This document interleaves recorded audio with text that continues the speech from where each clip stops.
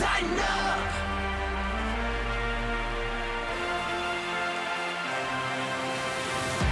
This is the OTP presented by Farm Bureau Health Plans, celebrating 76 years of providing Tennesseans with high-quality coverage at affordable prices. Visit fbhp.com today to learn more about their history in Tennessee and to get a quote. That's fbhp.com. Mike Keith, pleased to be joined by the voice of the Indianapolis Colts, Matt Taylor, and I'm going to ask Matt Taylor 5 questions to get us up to speed on the 6-5 Colts, and then Matt will ask me 5 questions so he can get up to speed on the 4-7 Titans. Both teams were winners this past Sunday. Really nice win for the Colts over Tampa Bay, 27-20. Of course, the Titans knocked off Carolina 17-10.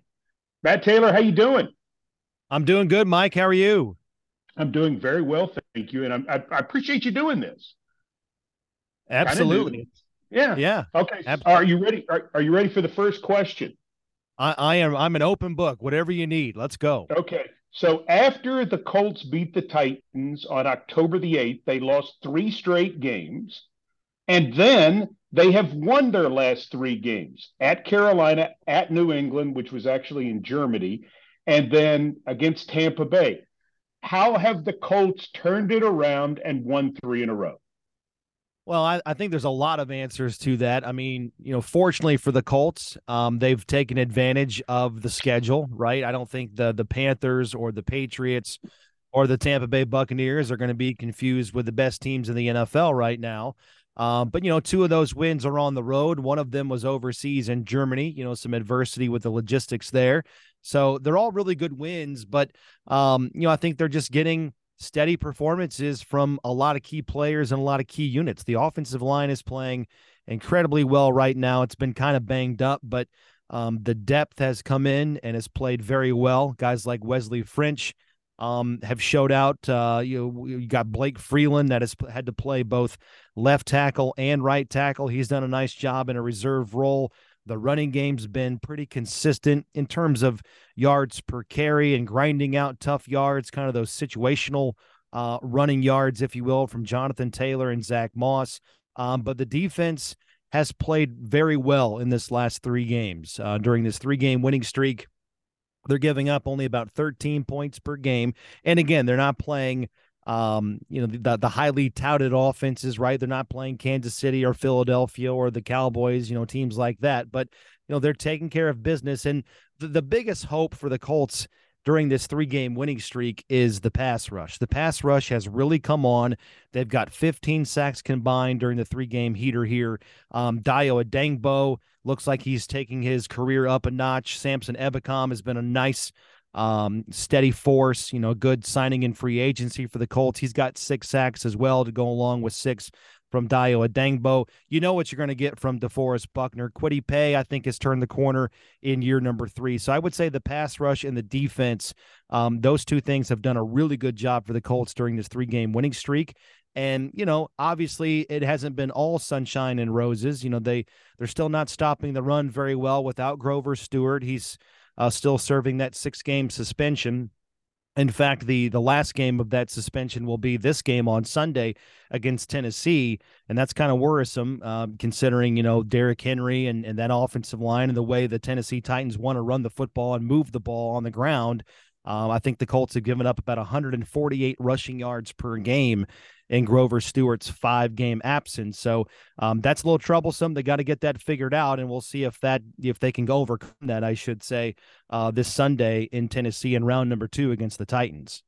All right, here's question number 2. Gardner Minshew has now been fully in the seat for quite some time, thrown nearly 300 passes as the Colts quarterback. How have they transitioned to Gardner Minshew on offense after Anthony Richardson was injured in the first game against the Titans?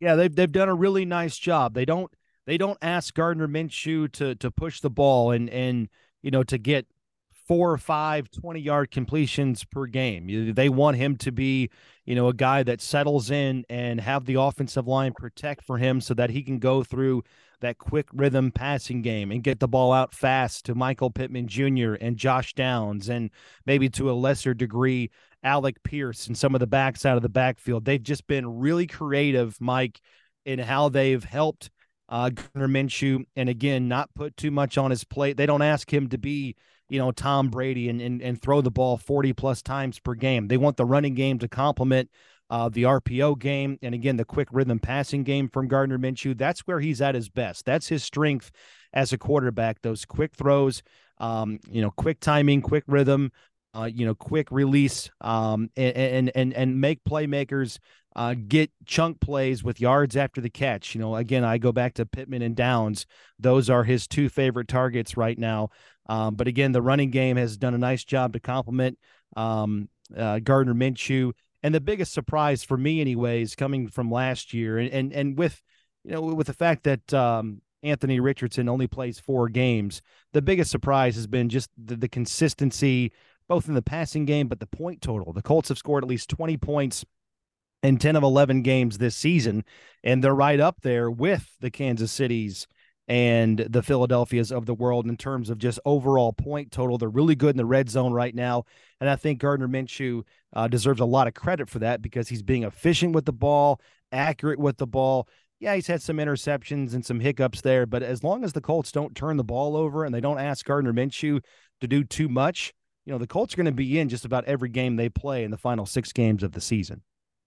Two-parter for question number 3. Number 1, Jonathan Taylor seems back to form, yes or no? And part number 2, are the Colts surprised at the 1-2 punch that Zach Moss and Jonathan Taylor seem to be forming?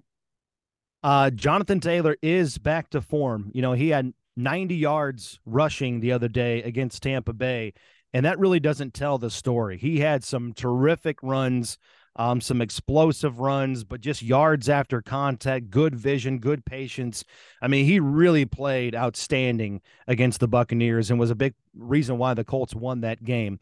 And then as far as the 1-2 punch, I don't think you're surprised at all, considering that, Moss towards the end of last year, we forget that Jonathan Taylor, he missed the last quarter of the season last year with that ankle injury that carried over into the offseason and the beginning portion of this year. Without Zach Moss, that running game really would have fallen off a cliff. I mean, there was a good stretch there between week 16 of last year and week 4 or 5 of this year where Zach Moss was the top rusher in the NFL when you combine those two spans. And I think it's still crazy right now. He's, despite, Jonathan Taylor coming back and the workload for Moss dropping off, Zach Moss still ranks, I think, top 10 in the NFL in rushing, primarily because of the workload and the production that he had in the first 4 or 5 games of the season when Jonathan Taylor was on PUP. So now that Taylor's back and he's off PUP and he's fully healthy and seems to be the Jonathan Taylor of old, I think you can define it as a nice little 1-2 punch. Although, listen, if you ask any Colts fan, they want to see Jonathan Taylor be the guy. They want him to have the ability to get hot throughout the course of the game.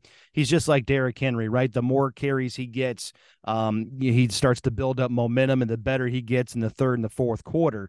But Zach Moss has done a really good job where he's warranted 8 to 10 carries per game, and there really is no drop off in terms of the production and just both guys' ability to run very hard and get tough yards in the running game. Despite if it's 28 out there or it's 21, the Colts feel really good about either back being able to run the ball in any situation they have on offense. Question number 4. Shane Steichen, your coach, seems to have 1 or 2 tricks every single game, or let's call them surprises at the very least. Has he even been able to surprise the Colts announcer, Matt Taylor, in game?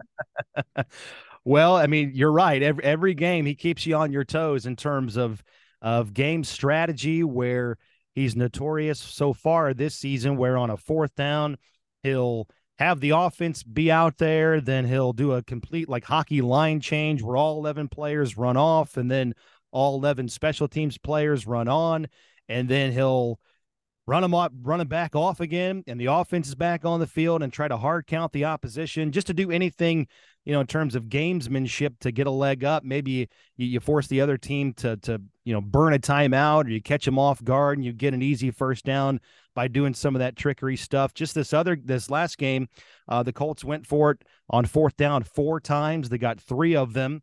And they were really good design plays. One of them was a quick out to Michael Pittman Jr. that got him into a first and goal situation. And then maybe the most notorious from this past game is probably making the rounds on social media.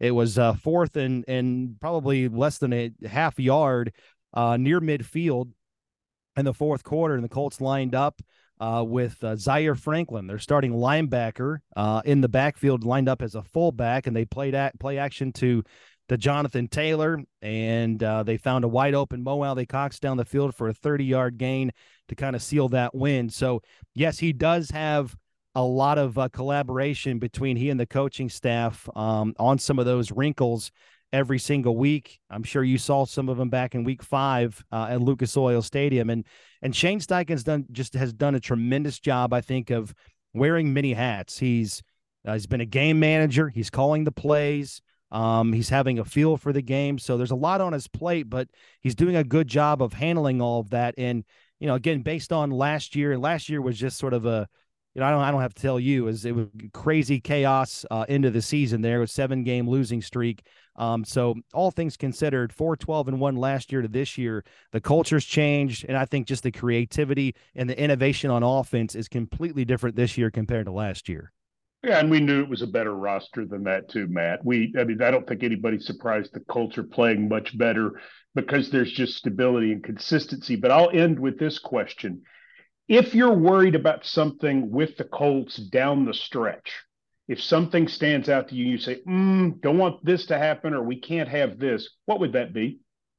Well, I think a couple of things. I mean, certainly, again, going into this game on Sunday against Tennessee, and I know it's not just a season-long problem, but it has been the last 5 games without Grover Stewart. Like I mentioned, they're not stopping the run like they need to. They have to get that figured out if they want to stay in the playoff mix and ultimately make the postseason in January.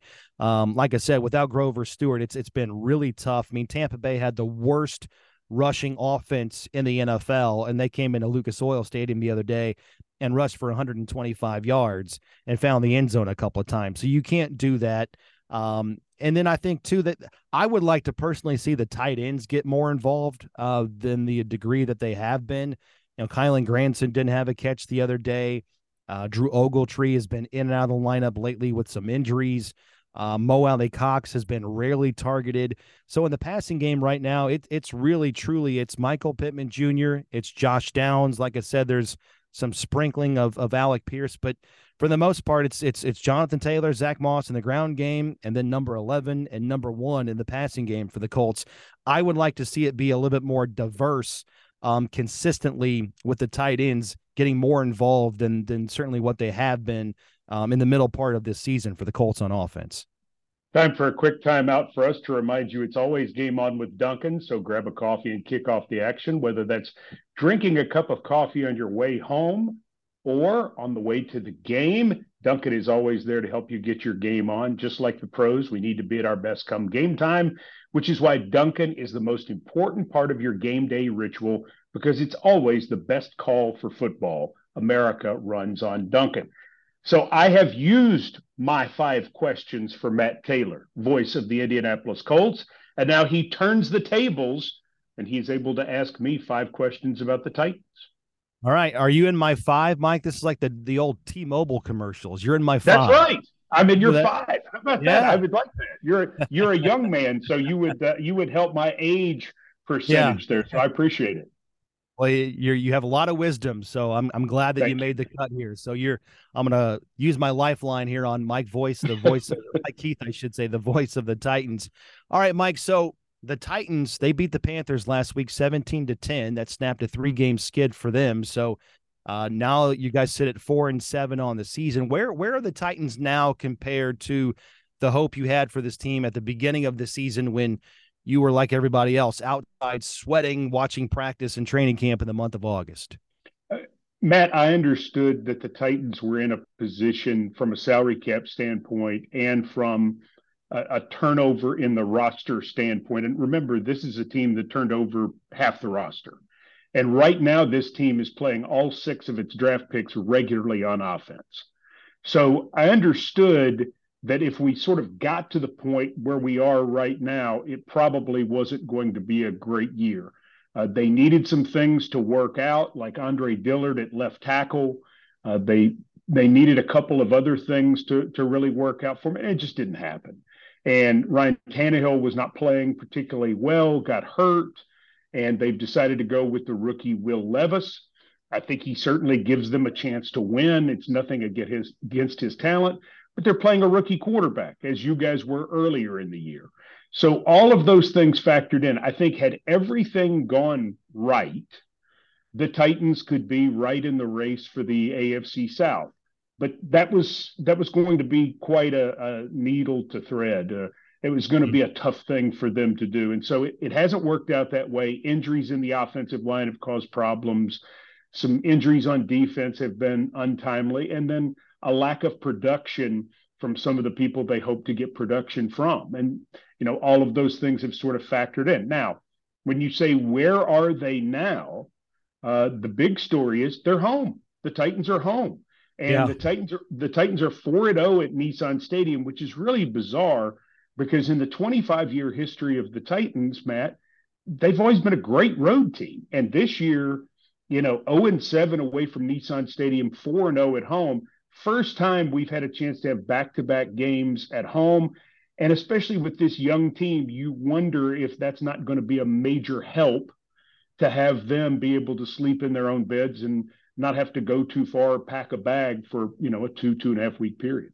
Yeah, a lot of weirdness here in this 2023 NFL season. I mean, we can kind Yes. of relate around here. The Colts they're 2-4 at home and 4-1 on the road. And like you said, the Titans are 4-1 at home, 0-6 on the road this season. You mentioned Will Levis, now the team's starting quarterback, and now that he has started the last 5 games, moving to him away from Ryan Tannehill, was that a demotion of Tannehill or just sort of an exploratory move for Levis to see what they have in that rookie with Ryan Tannehill playing in a contract year? Well, Ryan had played and had not played particularly well. He had 2 touchdown passes and 6 interceptions, and he was, sacked 19 times. And not all of it was his fault, but he was just not. He wasn't playing great, and then he got hurt, and he was going to miss a significant period of time. And Will Levis sparked the offense in the win over Atlanta. He even did some really good things in the game over Pittsburgh 4 days later. And more than anything else, he proved that he could handle it. The statement has been made that some guys are running plays and that some guys are playing quarterback. Will Levis is already playing quarterback because of the systems that he played in college at Penn State and Kentucky. He runs the huddle. He can go under center. He can call the plays, all of those sorts of things that some of the youngsters coming out of college programs have never done. And so, with everything being equal and the physical gifts that Will Levis has, I think the feeling was they needed to get him in there to give themselves a chance to win, but also to see what they have. Because at the end of this year, very clearly the Titans need to know what the answer is. And that's either Tannehill or Malik Willis or Will Levis or somebody else, because they've got a decision to make because of Tannehill's contract being up and because of those 2 young players. And Willis has played a good bit of football. He's had a chance. And now Levis is getting his chance. So far, so good, to be honest with you, on Will Levis. We'll see how the last 6 games go. All right, question number 3 from me, Mike, is, last week, Derrick Henry, he reached 9,000 career rushing yards. He became just the 8th player to do that in his first 8 NFL seasons. We've always really admired Derrick Henry here in Indianapolis, but this year, looking at it big picture, his workload is down from where it has been. I think he's only been over 20 carries 3 times on the season, averaging less than 70 rushing yards per game. What do you attribute that to? Is that just the lack of playmaking around him on offense, or is this a conscious effort to monitor his carries in his 8th season? They'd like to see him carry 40 times a game if he could handle it. I don't mean that literally, but I think they would love to see him handle the ball as much as he could, and he would love that too. The problem is the Titans are converting only 32% of third down, so they're not staying on the field, Matt. Mhm. And, in the game that they played in Jacksonville a couple of weeks ago, you take out kneel downs, they had only 36 snaps. The defense is having a hard time getting off the field. The number of three and outs for the Titans offense compared to the number of three and outs that the Titans defense gets is very lopsided in the wrong direction for both of those units. And because they have been behind consistently in the second half of games, then Yeah. they have to go away from the run game. So Derrick Henry is still very capable. He's still very strong. I don't think he's lost anything. If he has, it's very minor. I still think he's a top flight back. He does not play third down. He never has played in passing situations. We know that. So you've got to be in situations where you can use him consistently. And the Titans just haven't been there very much. They were able to do it some yesterday down the stretch, and it certainly helped them. But, yesterday they didn't have a lot of plays in the second half because, again, they couldn't stay on the field. They didn't score in the second half. And the Titans have scored only 80 points in the second half this year. So they aren't making enough happen in quarters 3 and 4 when generally Derrick Henry's at his best.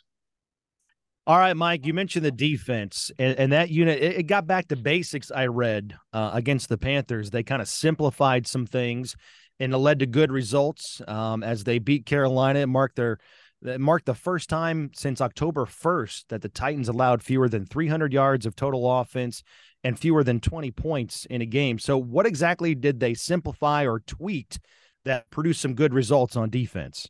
Matt, I can't tell you the specific calls or whatever. I think the feeling was they were just going to run more of their defense in terms of this is our defense, whether it's four down linemen or five down linemen or five defensive backs or six, whatever it is, personnel groupings did change. But they simplified the calls and they said, okay, we're just going to go play this. And we're not going to try to get tricky. We're not going to run a box and one or, whatever you want to call it in any situation where you try to go with something very specialized. In doing so, they took Adam Thielen away. And Adam Thielen, as you know, having seen Carolina, already has 76 catches.